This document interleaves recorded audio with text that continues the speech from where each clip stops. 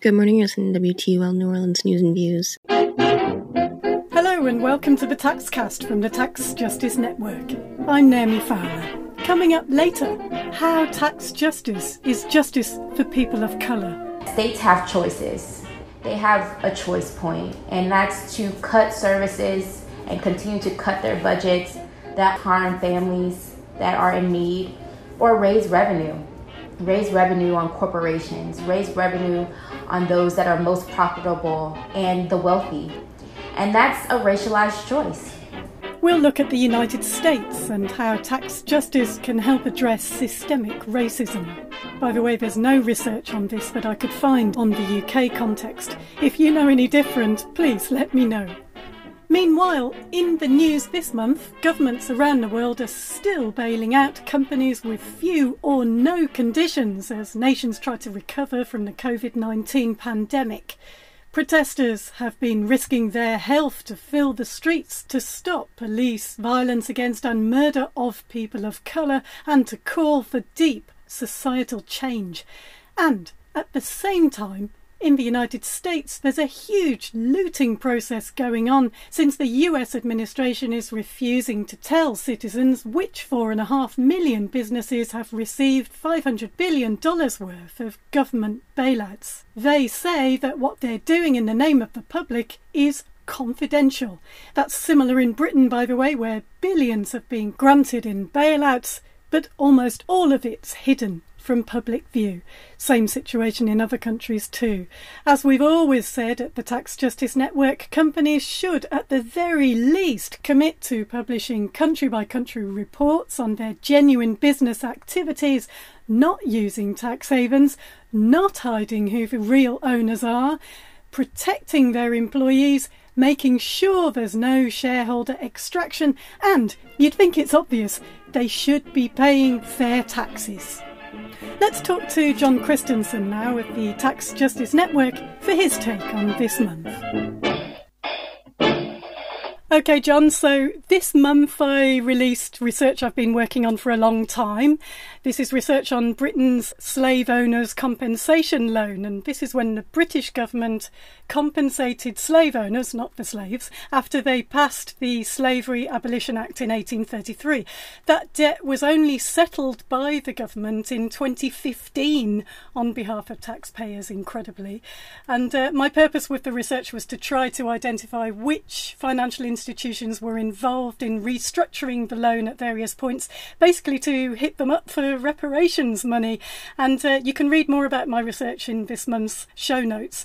I haven't yet got to the smoking gun to be able to identify those banks and institutions which profited from the loan. But obviously we know already that the City of London and Britain itself built its wealth from slavery and empire. We know still today that the city's finance sector has an extractive business model that impoverishes some of the world's poorest nations. We know financial secrecy is another form of empire. At the same time I released my research, events have obviously moved very fast with the Black Lives Matter movement. We've seen statues in Britain commemorating slave traders coming down. The Bristol slave trader Edward Colston has been toppled. Around the world, other statues have been toppled. Many others are now finally being moved to museums to be viewed in their proper shameful context. I didn't think I'd ever see that in my lifetime, to be honest, and I didn't think I'd ever see big finance sector companies coming forward and making apologies. That is what is beginning to happen. We should be extremely sceptical. Some of these financial institutions say they're setting up what they're calling reparations funds to go some way to addressing the terrible injustices that they profited from. The insurer Lloyd's of London is one of them, and several lawsuits were filed against them over the years by descendants of slaves in the US, and those failed. Now they're acknowledging what they should have done, could have done a long, long time ago. On the funds themselves, we don't have the details yet. We need to make sure, obviously, that these institutions aren't just going to heap more pain on people by making insultingly small charity donations. I mean, how do we make sure that these funds are large and they're targeted in the right place and they're ongoing? Well, first of all, thanks for your blog, which was an eye-opener. Everyone I know who has read your blog is asking the same question. How did Britain reach this situation where the public was still paying interest 180 years later on a loan taken out in 1834? And why were the slave owners being compensated for the fact that they were forced to stop running a slave economy, but the slaves themselves received no compensation whatsoever? Now, what makes this conversation even more painful is that after the Civil War, a few decades later in the United States, General Sherman issued a special order providing for the freed slaves in the southern states to be granted 40 acres of land. This land was seized from the large Confederate plantation owners. But just months later, after President Lincoln was assassinated, his successor, Andrew Jackson, who, by the way, was a full-blown racist, overturned Sherman's order and blocked the transfer of land. So no compensation from the Brits after they abolished slavery in the Caribbean, and no compensation from the Americans after the Civil War. So the end of slavery just opened up another chapter in the immiseration of black people's lives in America and elsewhere, and many companies and personal fortunes among the white communities were built on slavery and its aftermath. So yes, it's time to have a really serious discussion about reparations and why we need economic justice for black communities. Now, the first thing we need to recognise is that we actually know very little about which banks, which trading houses, which manufacturing businesses were actually involved in slavery. So we need independent audits of the banks involved, and independent historians must play a lead part in those audits, and then remedy those injustices, so it must be independent audit-led. Then there needs to be a proper negotiation on what level of reparations should be paid, and to whom, and who will be responsible for holding reparation in trust funds for the genuine benefit of the descendants of slaves. What must not happen is that banks and other companies use tokenistic reparation payments as an exercise in whitewashing, while not disclosing the full history of their involvement in slavery or in imperial plunder and pillage. It seems clear that most people in North America and Europe have really very little idea about how much of the accumulated wealth of our nations was built on the back of slavery. For example, very few people in Britain seem to recognise that the Industrial Revolution was built on the backs of slaves picking cotton in the southern states, or picking tobacco, or cutting sugar in the Caribbean region, and so on. Now, this ignorance of history has fueled a total misunderstanding of economic history, which has had consequences right up to the current day, with many people in Britain seeming to want to return to those halcyon days of the British Empire when free trade was imposed by the cannons of the Royal Navy. So it's the consequences of not knowing about history. So I think the former slaving nations, and that includes Britain and France and Spain, Portugal and the United States, now need to do some reparative history, understanding their roles in slavery and in colonialism and in imperialism, and how they looted and pillaged the wealth of other countries, especially in the global south. And I'd like to see some of those reparation payments put towards creating proper museums of slavery, colonialism and imperialism, so that these aspects of our past are properly explained without the usual whitewash. How about using the palatial offices currently occupied by the Foreign and Commonwealth Office in London, which was originally built in the 19th century as the India Office? How about turning those offices into the British Museum of Slavery, Colonialism and Imperialism? It would be an ideal location to teach children and adults, of course, about this massively important part of our collective history. And another final thought, for anyone who thinks the looting and the pillage stopped at the end of empire, they need to think again. As the old empire died, particularly in Britain, a new financial empire emerged around the City of London, with a vast spider's web of tax havens spreading from Hong Kong and Singapore through Mauritius, the Seychelles, Cyprus, Channel Islands, Gibraltar, Cayman, British Virgin Islands and others. And these tax havens allowed the looting and the pillage of the countries of the global south to continue, just in a different guise. So let's hear no more about the looting being a thing of the past. it isn't, and reparations must also be paid for the more recent plundering. Yes, and it's obvious that reparations are part of an essential transformation. We need to see significant wealth transfers. And there's also been some work on how a reparations tax on big financial sectors might look in that respect, a kind of financial transactions tax to help get that flow of money, that wealth transfer back to the right places on an ongoing basis. Keval Baradia has done some work on a super tax on the $8 trillion a day financial markets, and you can find those details in the show notes. But how can we think about combining tax justice and reparations?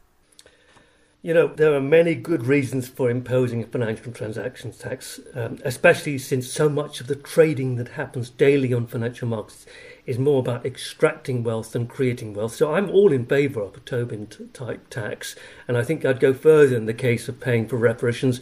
I also think at this moment of pandemic, which is really harming poorer countries worst, this is a moment to use some of the money coming from a financial transaction tax to support poorer countries. Inequality has risen to extraordinary levels over the past 40 years, largely because neoliberalism has played this shocking role in increasing inequality, because so much of the agenda was about cutting taxes on wealth and on profits and deregulating markets, especially labour markets. So wealth has become much more concentrated in the hands of billionaires than ever before, and billionaires have seen their wealth increase tenfold. The legacy of centuries of institutionalised racism is that a wealth chasm has been created between black and white communities.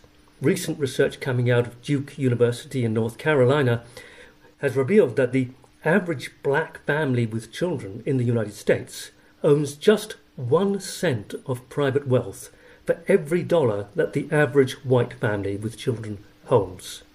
We need to tax wealth, and we need to redistribute significant amounts of wealth towards the descendants of slaves as reparation for the past and present wrongs. I think there's a strong case for supporting Keval Baradia's idea for a super tax, so I'm all in favour of financial transaction tax and a wealth tax and a super tax on profits. This is what a tax justice agenda needs to look like. Thanks, John. John Christensen of the Tax Justice Network. Now it's time for the TaxCast special feature. The writer William Faulkner wrote, "The past is never dead. It's not even past." And many countries are still rooted in the laws made by those who profited from slavery and empire.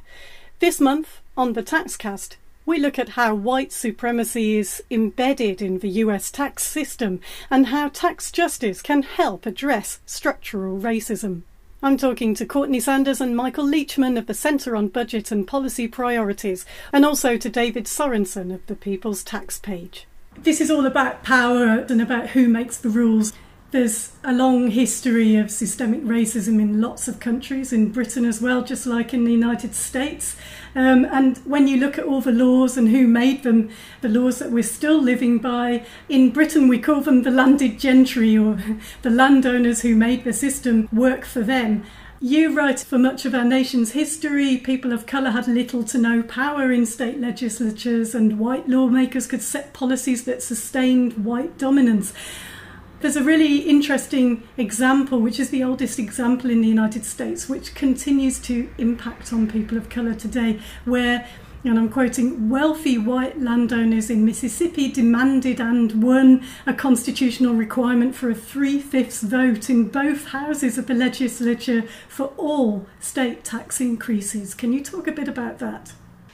Yes, sure. The history here is that after the Civil War, in the South, the governments, the state legislatures that came into power, they included former slaves and white supporters of the Union cause, anti-slavery, and those legislatures were dealing with a situation where they had immense needs to address. For example, they needed to build school systems for the first time for very large portions of their populations, right? It was a war-torn state, and so what they did was they increased property taxes significantly. The property taxes are the major source of revenue in order to raise the revenue needed to make those investments. Over the decades after the Civil War, as white supremacist former slaveholders came back into power, violently overthrew the Reconstruction era governments and took power, they put into place new state constitutions that protected their power and were deliberately designed to make sure that it couldn't happen again, that their taxes would go way up. It would be harder for them to raise taxes on the former white slaveholders. One example of this is in Mississippi in 1890. White supremacists, former white slaveholders came back into power. They adopted a new state constitution. The primary focus of that constitutional debate was to figure out how to disenfranchise African Americans and to otherwise solidify the power of the white supremacists. And this is one way that they did this. They said, well, we're going to put into the state constitution, which is hard to change, that you have to have a 3/5 vote of both legislative houses in order to raise any taxes at all. And that provision is still on the books today and still making it harder to raise the revenue that's needed to make investments in poor Black communities and in other communities of color in this state. So just as in Britain, landowners have historically wielded almost all the political power and made sure they legislated for highly restrictive property tax limits. And in Alabama, that's also a very interesting example of where that is written into the Constitution, as you say, very difficult to change. Yeah, the history here is similar to the history that I was just talking about in Mississippi. And so in Alabama, one form that took is to establish limits on how much property taxes could be increased. Some of the property tax limits that were put in place in that era are still on the books in several southern states, Alabama, Arkansas, Texas, a couple of others. They're still on the books today. And it's really undermined over a long period of time the ability of these states to raise the revenue needed for investments in communities of color and other low-income communities. So Alabama still has the lowest property taxes per capita of any state in the country. You think about 150 years or so of that policy being in place and what the cumulative effect of that lack of investment and the privileges accorded to the landholders who are still the value of landholding still disproportionately in white hands, what that's meant. Yes, and why inheritance tax is so important.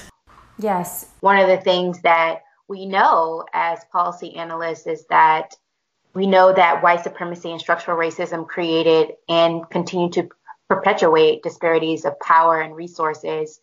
And an example of that is just thinking about who holds wealth in our country. Right, and when it comes to questions about access to political power and who's involved in the making of legislation itself today, how representative are state legislatures of the citizens they serve in terms of demographics? Still not very representative. For decades, state tax policy was written by almost entirely all white male legislators. Now, that's changed some over the last few decades, but still, African Americans are underrepresented in state legislatures, and other groups of color are even more underrepresented in state legislatures. We're recovering from many things. We're recovering from COVID-19.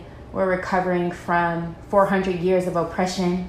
And we are also recovering from a looming economic downturn. And one thing we know for sure, and we continue to learn with every economic downturn, is that states have choices. They have a choice point, and that's to cut services and continue to cut their budgets that harm families that are in need, or raise revenue on corporations, raise revenue on those that are most profitable and the wealthy. And that's a racialized choice. Given the country's history and ongoing biases. Yes, I'm particularly interested about some of the really outrageous spends by some states in the United States on incentives for, wealthy companies, large companies to set up in their states. And, we've seen the competition for the Amazon headquarters where states were outbidding other states. And it's really bizarre because in some ways, some of those people would say it's very wrong. You mustn't give money to poor people who've been held back so long by the system. But they've got no problem with subsidising wealthy corporations, and there shouldn't be offering tax breaks and economic development incentives for profitable corporations who should be profit-making without those subsidies. I believe that economic development incentives are costing states about $45 billion a year. Ridiculous tax holidays being given. Really makes no sense at all. Yes, exactly right. The way that states and localities typically go about economic development, as they say, is really backwards thinking and exacerbates the existing inequities. It's a really upside down way of thinking about how do you grow the economy. You just gave away a huge sum of money that you could invest in your community and grow the economy, grow jobs, grow the quality of life using the resources that you have at your disposal. It's a much more sustainable and equitable way to go about it. Yes, investing in people instead of paying sweeteners to big corporations. And there are lots of tax policies states have the power to enact which could begin to roll back the structural racism that's disadvantaged people of colour for so long. Yes, some specific policies that states could use is to increase taxes on wealth. You can do that through inheritance taxes. You can do that by increasing the income tax rate on very high incomes. You can increase the taxes on income from capital accumulation.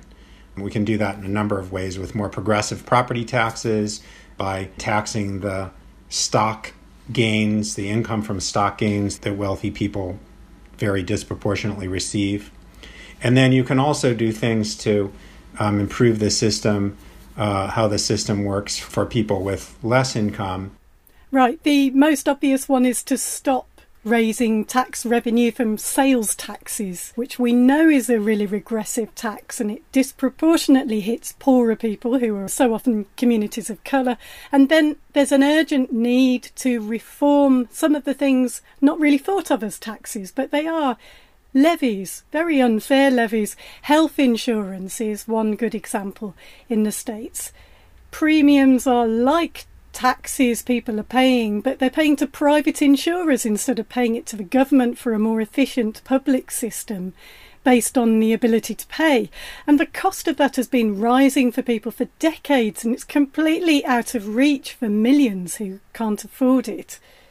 And of course, there's also the way that states are funding their justice systems. Yes, so increasingly, especially over the last decade, we've raised funding for our courts and our police through fees that are imposed on people who are caught up in the criminal legal system. And the impact of that is often egregious. That often means that people end up in jail simply because they can't pay.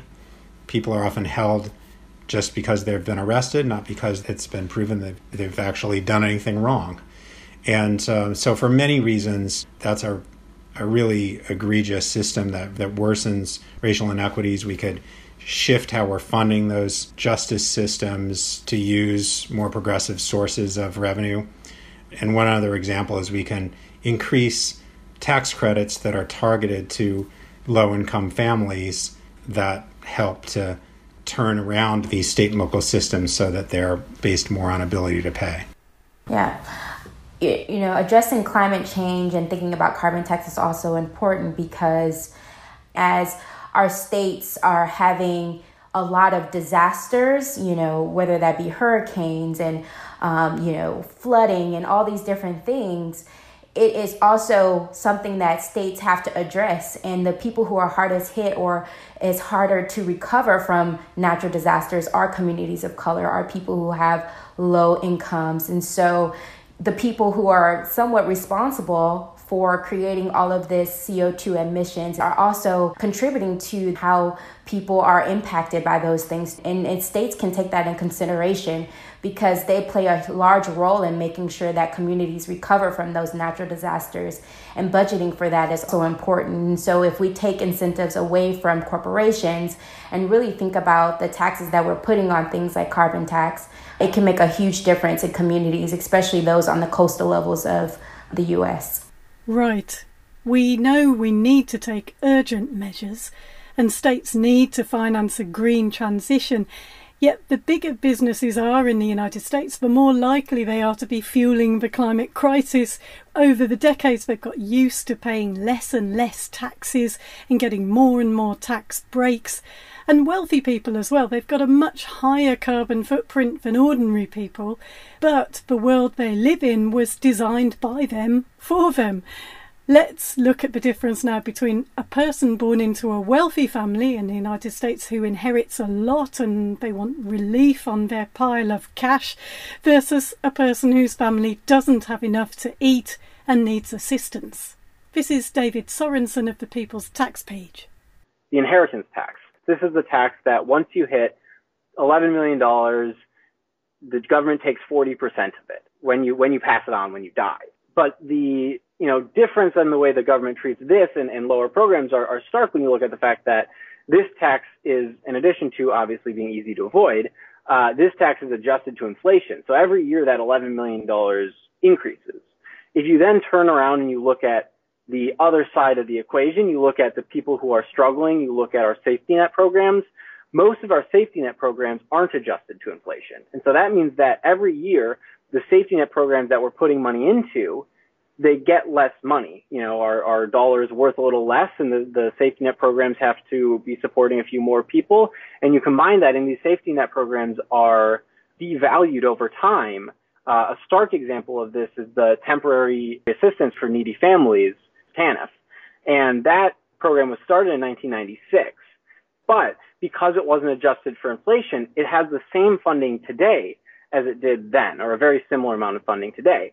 So what's happened is that program is now trying to support more people against a stronger dollar without any more money.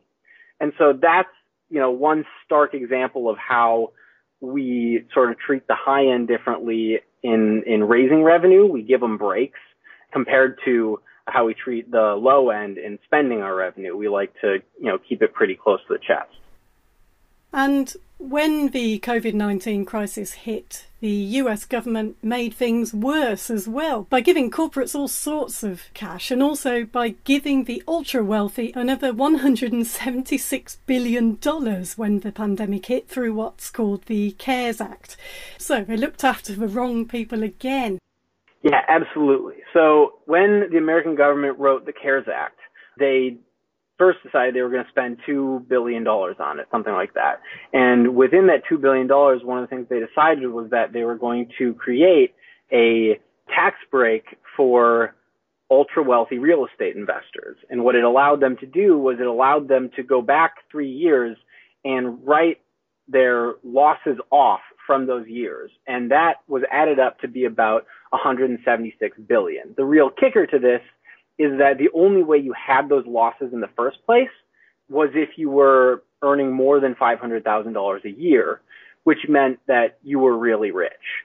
So in the CARES Act, they wrote in this provision for real estate investors to give them a massive tax break. It would amount to millions and millions of dollars for individuals. At the same time, they weren't really funding those safety net programs that I was just talking about. Right. With the COVID-19 pandemic, how bad is the situation for states at the moment? I mean, the hit on state budgets looks like it's going to be the biggest on record. And you point out, Michael and Courtney, that states really should avoid the mistakes they made in responding to the recession, to avoid making a bad situation worse. Yeah, the budget shortfalls that states face in this downturn are unlike anything that we've seen at least since the Great Depression, 90 years ago or so.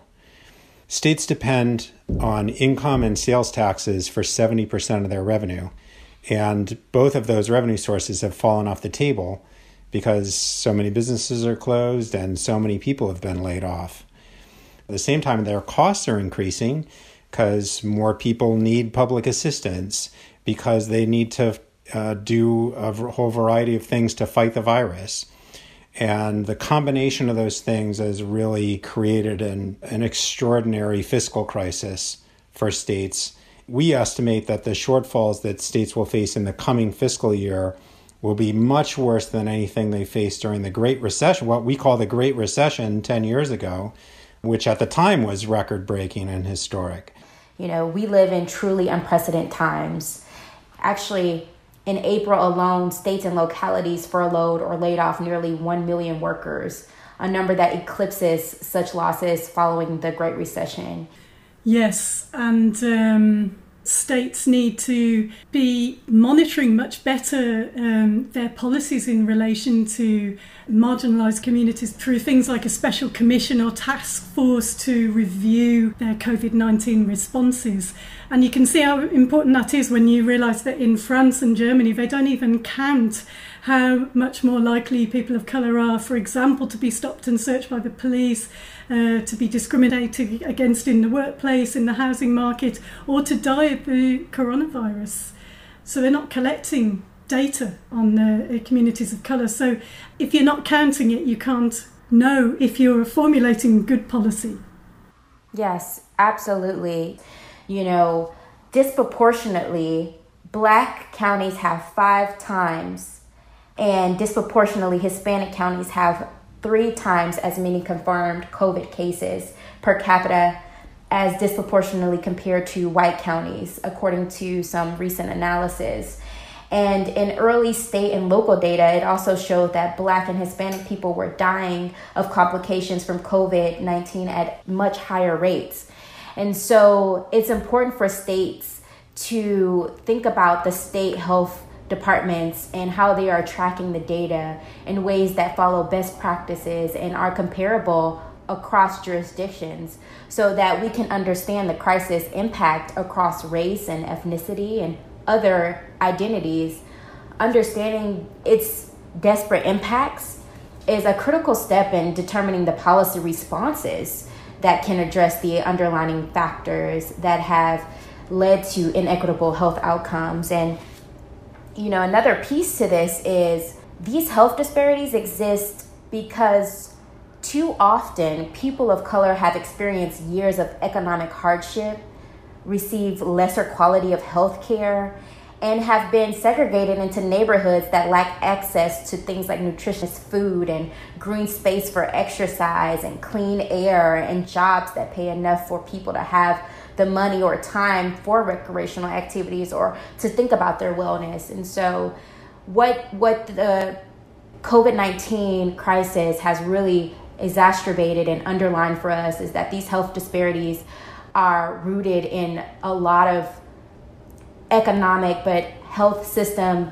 racism and discrimination and bias. And we need to track these numbers. We need to make a case for people to track, you know, by identities so that we can really show what's happening and who's really being impacted. You've been listening to the TaxCast. Thanks for joining us. You can see the reports on tax and racial equity from Courtney Sanders and Michael Leachman of the Centre on Budget and Policy Priorities on www.cbpp.org. David Sorensen of the People's Tax Page is on www.peoplestaxpage.org. They have a great podcast there too. Tune in next month for part 2 of this discussion on how tax justice is racial justice. Thanks for listening. We'll be back next month.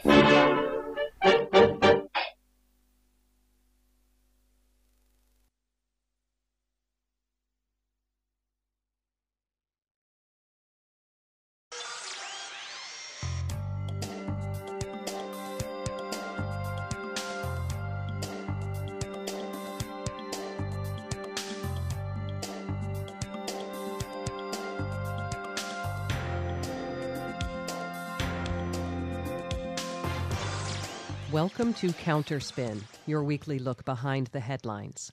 I'm Janine Jackson. This week on Counterspin, it's hard to understand how journalists can report Donald Trump's repeated claim that the U.S. should do less coronavirus testing because, quote, with smaller testing we would show fewer cases, close quote, without following up with, and that's why we're calling for his resignation. Trump's bizarre delusions on COVID-19 aren't just bats in his attic. They've driven a response that is nothing short of disastrous. He's backing up the no test, no disease fallacy, for instance, by cutting funding for testing sites around the country, a move that, Talking Points memo reports, local officials met with a, quote, mixture of frustration, resignation, and horror, close quote. We'll get an update on the preventable COVID nightmare and U.S. media's approach to it from FAIR editor Jim Narikis. Also on the show, as public protests against racist police violence grow, so too does law enforcement's capacity to criminalize that protest, including with the use of tools like facial recognition technology, which is almost certainly more prevalent and more meaningful to you than you realize. Police have access to millions of images from social media, from cameras on the street, from driver's licenses, but little transparency about how they're using those images and few rules for how they should. We'll talk about that with Claire Garvey, Senior Associate with the Center for Privacy and Technology at Georgetown Law. That's coming up, and we're going to get right to it. You're listening to Counterspin, brought to you each week by the Media Watch Group FAIR.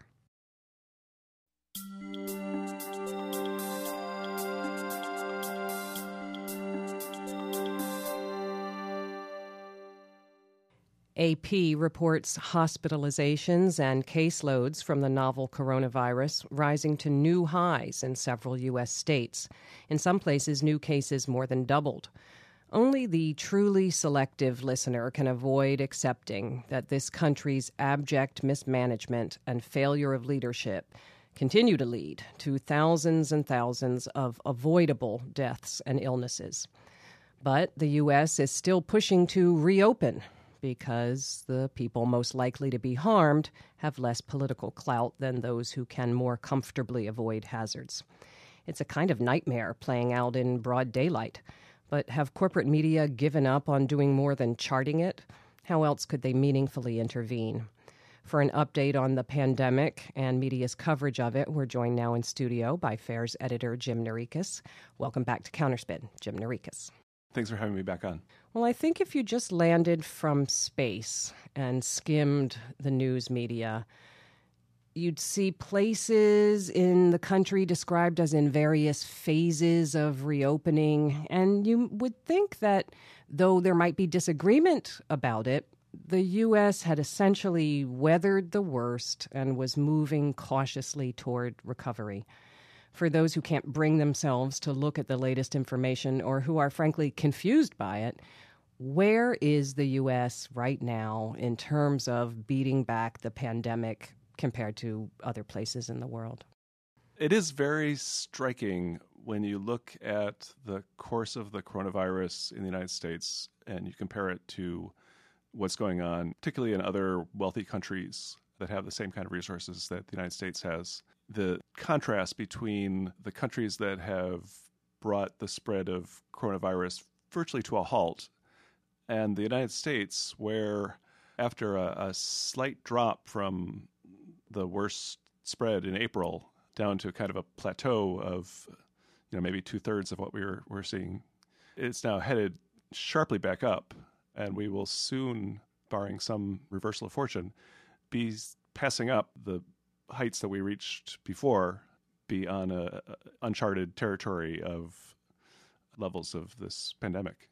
It's just incredible when you see just the images of the trajectory, the line in the U.S. going up and up compared to other countries. It's frankly heartbreaking and infuriating.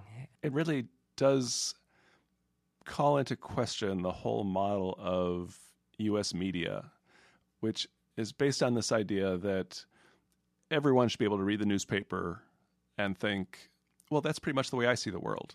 And when you have a political party that is in power taking the position that deadly danger is not really so dangerous, and in fact will fade away without us doing anything about it, to produce news that will allow people with that worldview to say, well, yeah, this is speaking for me. This is covering the world as I see it. To try to mesh that kind of denial into a realistic view of a serious, deadly problem facing the nation, it inevitably produces just confusion and a completely incomprehensible picture of what's going on that is the basis for people saying, well, I think that we've got this pretty much under control now and are ready to go about business more or less as usual. That is the kind of spike that we're seeing is the direct consequence of that kind of approach. Well, when you were here last month, you were taking issue with New York Times reporting on Sweden as having had apparent success without anything so extreme as a lockdown. Their experience would seem to argue for less caution, not more, said that Times piece by Thomas Erdbrink and Christina Anderson. What's the latest there?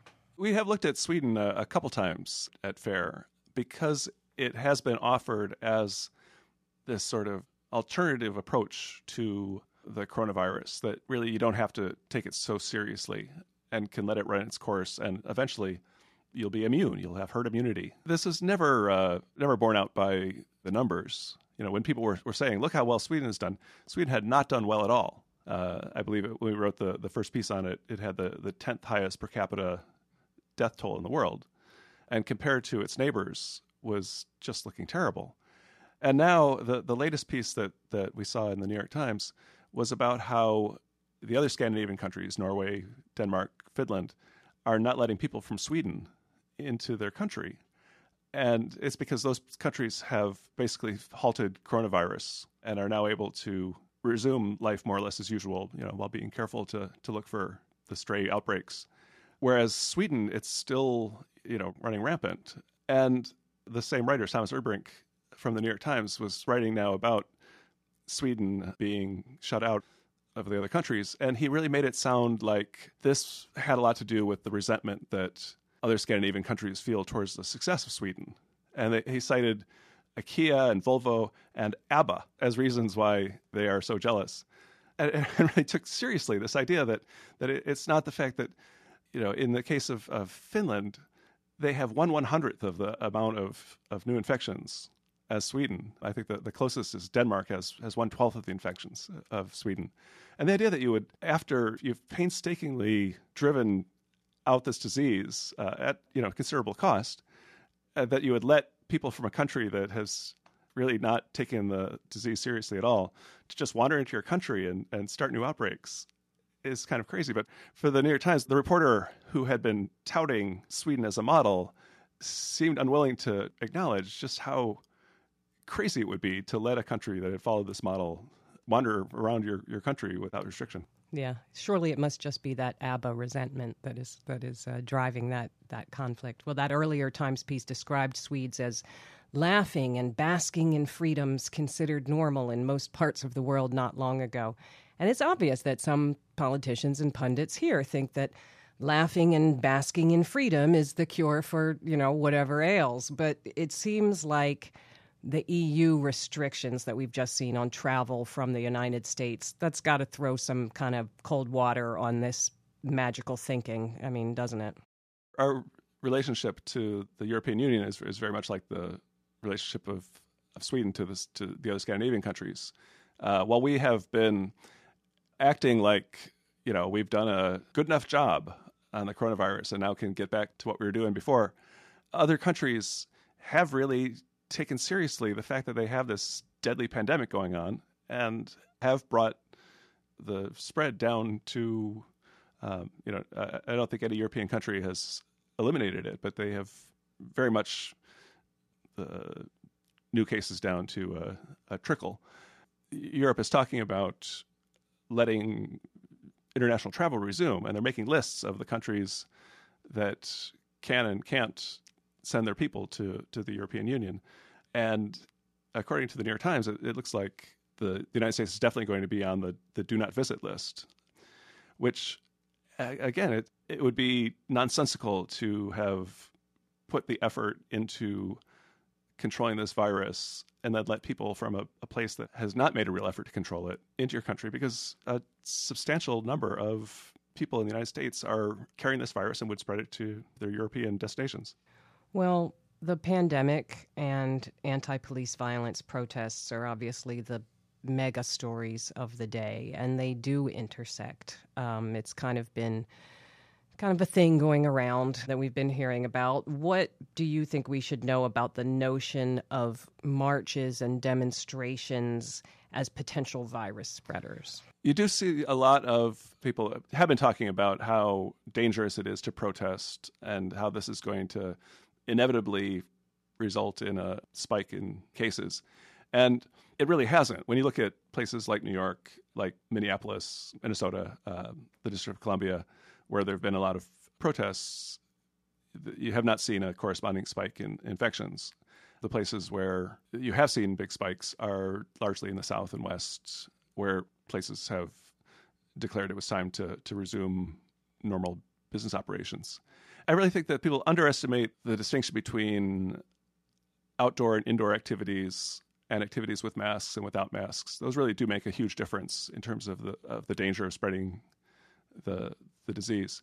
And also the fact that the number of people involved in an activity makes a great deal of difference. If you're talking about something that a few percent of the population is doing, it's obviously going to have a much smaller impact on the trajectory of the infection than something that most of the population is doing. But when you see people doing something that you don't like, there's a tendency to think, oh, well, that's a thing that they shouldn't be doing anyway. If there's any risk at all, it's too much risk. And people really need to be thinking more probabilistically. Are you really increasing your chances of spreading the virus compared to what you would be doing in your everyday life? And how many people are doing it? Which is why I think the most dangerous thing that people can be doing is going back to work, because it's generally done indoors. Most places it's done without masks. And it's something that you do 8 hours a day, 5 days a week. And it has the potential to really create a huge spike in cases of COVID if we stop, working remotely and start congregating in offices again. Though there was an interesting study that came out talking about the economic impact of the coronavirus and noting that the people who are hardest hit by this are poor people whose jobs very seldom allow them to work from home, and particularly poor people who work in rich neighborhoods, because the rich people are able to isolate, are taking this disease seriously and not going out to the places they would have been going out. And so the much poorer people who work in those places are economically very badly hit. Well, finally, I incline toward the skeptical, but I kind of balked at the New York Times interactive feature that they had up on June 25th. Not the content of the feature itself, but the headline, How the Virus Won. There's certainly been just a tragedy of missed opportunities, but it can't be that there's nothing we can do now or that media could do now. There is this assumption that, as Ned Flanders' parents said, we've tried nothing, we're all out of ideas.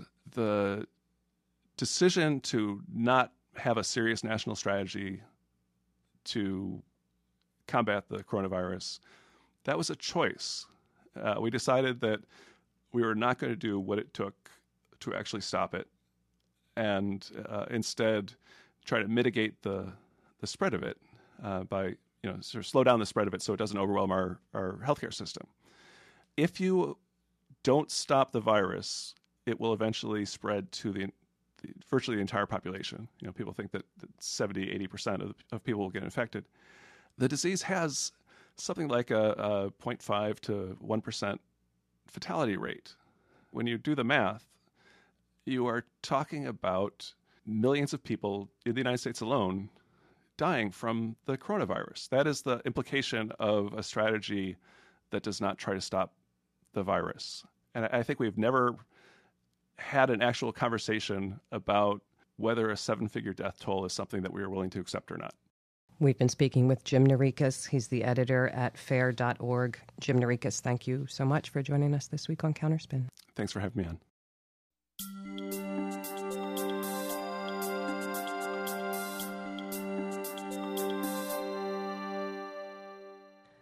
Robert Williams, an African-American man in Detroit, was falsely arrested when an algorithm declared his face a match with security footage of a watch store robbery. Boston City Council voted this week to ban the city's use of facial recognition technology, part of an effort to move resources from law enforcement to community, but also out of concern about dangerous mistakes like that in Williams' case, along with questions about what the technology means for privacy and free speech. As more and more people go out in the streets in protest, what should we know about this powerful tool and the rules, or lack thereof, governing its use? Claire Garvey is a senior associate with the Center on Privacy and Technology at Georgetown Law, lead author of a series of reports on facial recognition, including last year's America Under Watch, Face Surveillance in the United States. She joins us now by phone. Welcome to Counterspin, Claire Garvey. Thank you so much for having me on.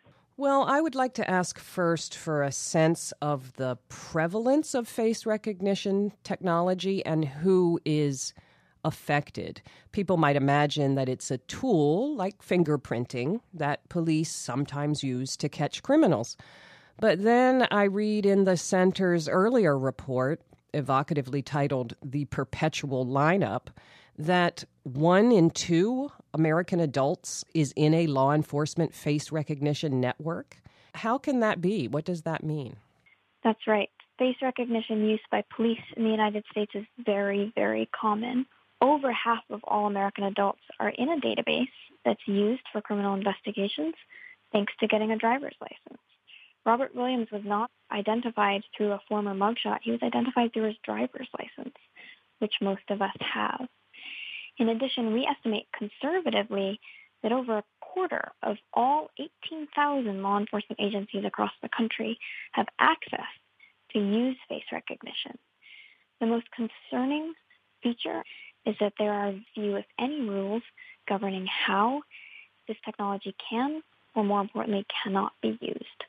Well, when you say Williams was identified through a driver's license, you mean, in other words, it's not, we think of someone going through mugshots. You know, a crime has been committed and you go through mugshots to see if you can find someone. But this is really, I mean, we really all are in a lineup potentially all the time if police are using databases of things like driver's licenses to match with. That's right. Generally speaking, if you haven't committed a crime or had interaction with law enforcement, you're not in a fingerprint database that's searched on a routine basis in criminal investigations. You're certainly not in a DNA database that's searched for criminal investigations. And yet, thanks to the development of face recognition technology and the prevalence of face photographs on file in government databases, chances are better than not you are in a face recognition database that is searched by the FBI or your state or local police or accessible to them for investigations of any number of types of crimes. Well, and to say that the technology and its use is not perfect. I mean, law enforcement can search for matches based on a pencil drawing or based on a picture of a celebrity or a photoshopped picture. I found that very interesting. I wonder if you could talk a little bit about so-called probe photos. It's very odd. So face recognition very simply is the ability of law enforcement or whoever else has a system to take a photo or a sketch or something else depicting an unknown individual and compare it against the database of known individuals, typically mugshots, but also driver's licenses. In many jurisdictions, we have found that those probe photos are not limited to photographs. They mostly are, and those are from social media, those are from cell phone photos or videos, those can be from surveillance cameras, but in some jurisdictions, those are also forensic sketches, artist renderings of what a witness describes a person looking like, or forensic bust created by a lab. Or in the instance of the NYPD, in at least 2 cases, officers used what they called celebrity lookalikes, a celebrity who they thought the suspect looked like, to search for the identity of the suspect. This will fail. Biometrics are unique to an individual. You can't substitute someone else's biometrics for your own. That just goes against the rules of biometrics. You also can't put in a sketch of a biometric. A sketch of a fingerprint sounds ridiculous. But you can't put a sketch of a face in and expect to get a reliable result. And yet, despite this, companies themselves who are selling this tool do advocate in some instances for the use of this type of probe photo of sketches. They say that that is a permissible use of their technology, despite the fact that it will overwhelmingly fail. Well, and the technology being especially bad for Black people, that's not just anecdote. There's something very real there as well. Right. Studies of face recognition accuracy continue to show that the technology performs differently depending on what you look like, depending on your race, sex, and age, with many algorithms having a particularly tough time with darker skin tones. Pair that with the fact that face recognition will be disproportionately deployed on communities of color, and if it's running on mugshot databases, face recognition systems will disproportionately be running on databases of particularly young Black men.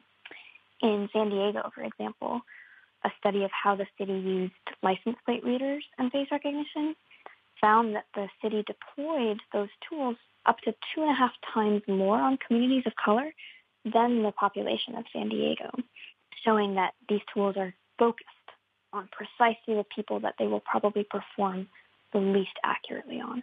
Well, the power is obvious of this tool and the potential for misuse. So what about accountability? You started to say, how would you describe the state at the federal or local level or wherever, the state of laws or regulations or guidelines around the use of face recognition?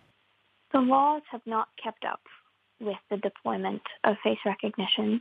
As it stands now, a handful of jurisdictions have passed bans on the use of the technology, most recently yesterday in Boston. That was following San Francisco, Oakland, and a couple of other jurisdictions in California and Massachusetts. But for a vast majority of the country, there are no laws that comprehensively regulate how this technology can and cannot be used. And as a consequence, it's up to police departments to make those determinations, often with a complete absence of transparency or input from the communities that they are policing. Well, finally, let's talk about the story of the day. We've read about the FBI combing through the social media of protesters and charging them under the Anti-Riot Act. The FBI also flying a Cessna Citation, a highly advanced spy plane with infrared thermal imaging, flying that over Black Lives Matter protests. Where does this surveillance technology intersect with the right to protest? What are the conflicts that you see there? Face recognition risks chilling our ability to participate in free speech, free assembly, and protest. Police departments themselves acknowledged that. Back in 2011, there was a privacy impact assessment written by a bunch of various law enforcement agencies that said face recognition, particularly used on driver's license photos, has the ability to chill speech, cause people to alter their behavior in public, leading to self-censorship and inhibition, basically preventing people from participating or exercising their First Amendment rights. Face recognition is a tool of biometric surveillance. And if it's used on protests, it will chill people's rights to participate in that type of behavior. And it's particularly critical in a moment where we are protesting police brutality and over-surveillance and the over-militarization of police, to take into account how advanced technologies like face recognition play into historical injustices and over-surveilling of communities of color. Face recognition and other advanced technologies must be part of the discussion around scaling back where law enforcement agencies are systems of oppression and of marginalization. Well, how can we protect ourselves and one another? We do want to keep going out in the street, but what maybe should we be mindful of? We should be mindful that any photograph or video taken at a protest and published, put online, can be used to identify the people who are caught on camera. So I urge anyone taking photos and videos to keep taking those photos and videos, but train the photos on police, train the videos, train your cameras on the police. To the extent possible, blur faces, especially if you think you're in a jurisdiction that will use face recognition to identify and then go after protesters. Help us keep the anonymity of these protesters. In the world where face recognition does make any photograph into a potential identification tool, it's really important for all of us to be aware of that. While it shouldn't be this way, we should have rules that protect us. We don't at the moment, so we have to be proactive in protecting the identities of the people that show up on the other side of our camera.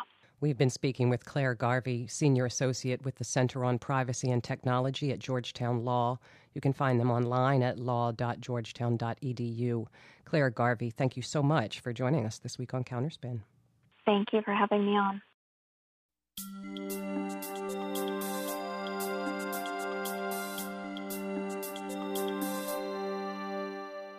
And that's it for Counterspin for this week. Counterspin is produced by FAIR, the National Media Watch Group based in New York. If you missed part of today's show or you'd like to hear previous shows, you can find shows and transcripts on our website, fair.org.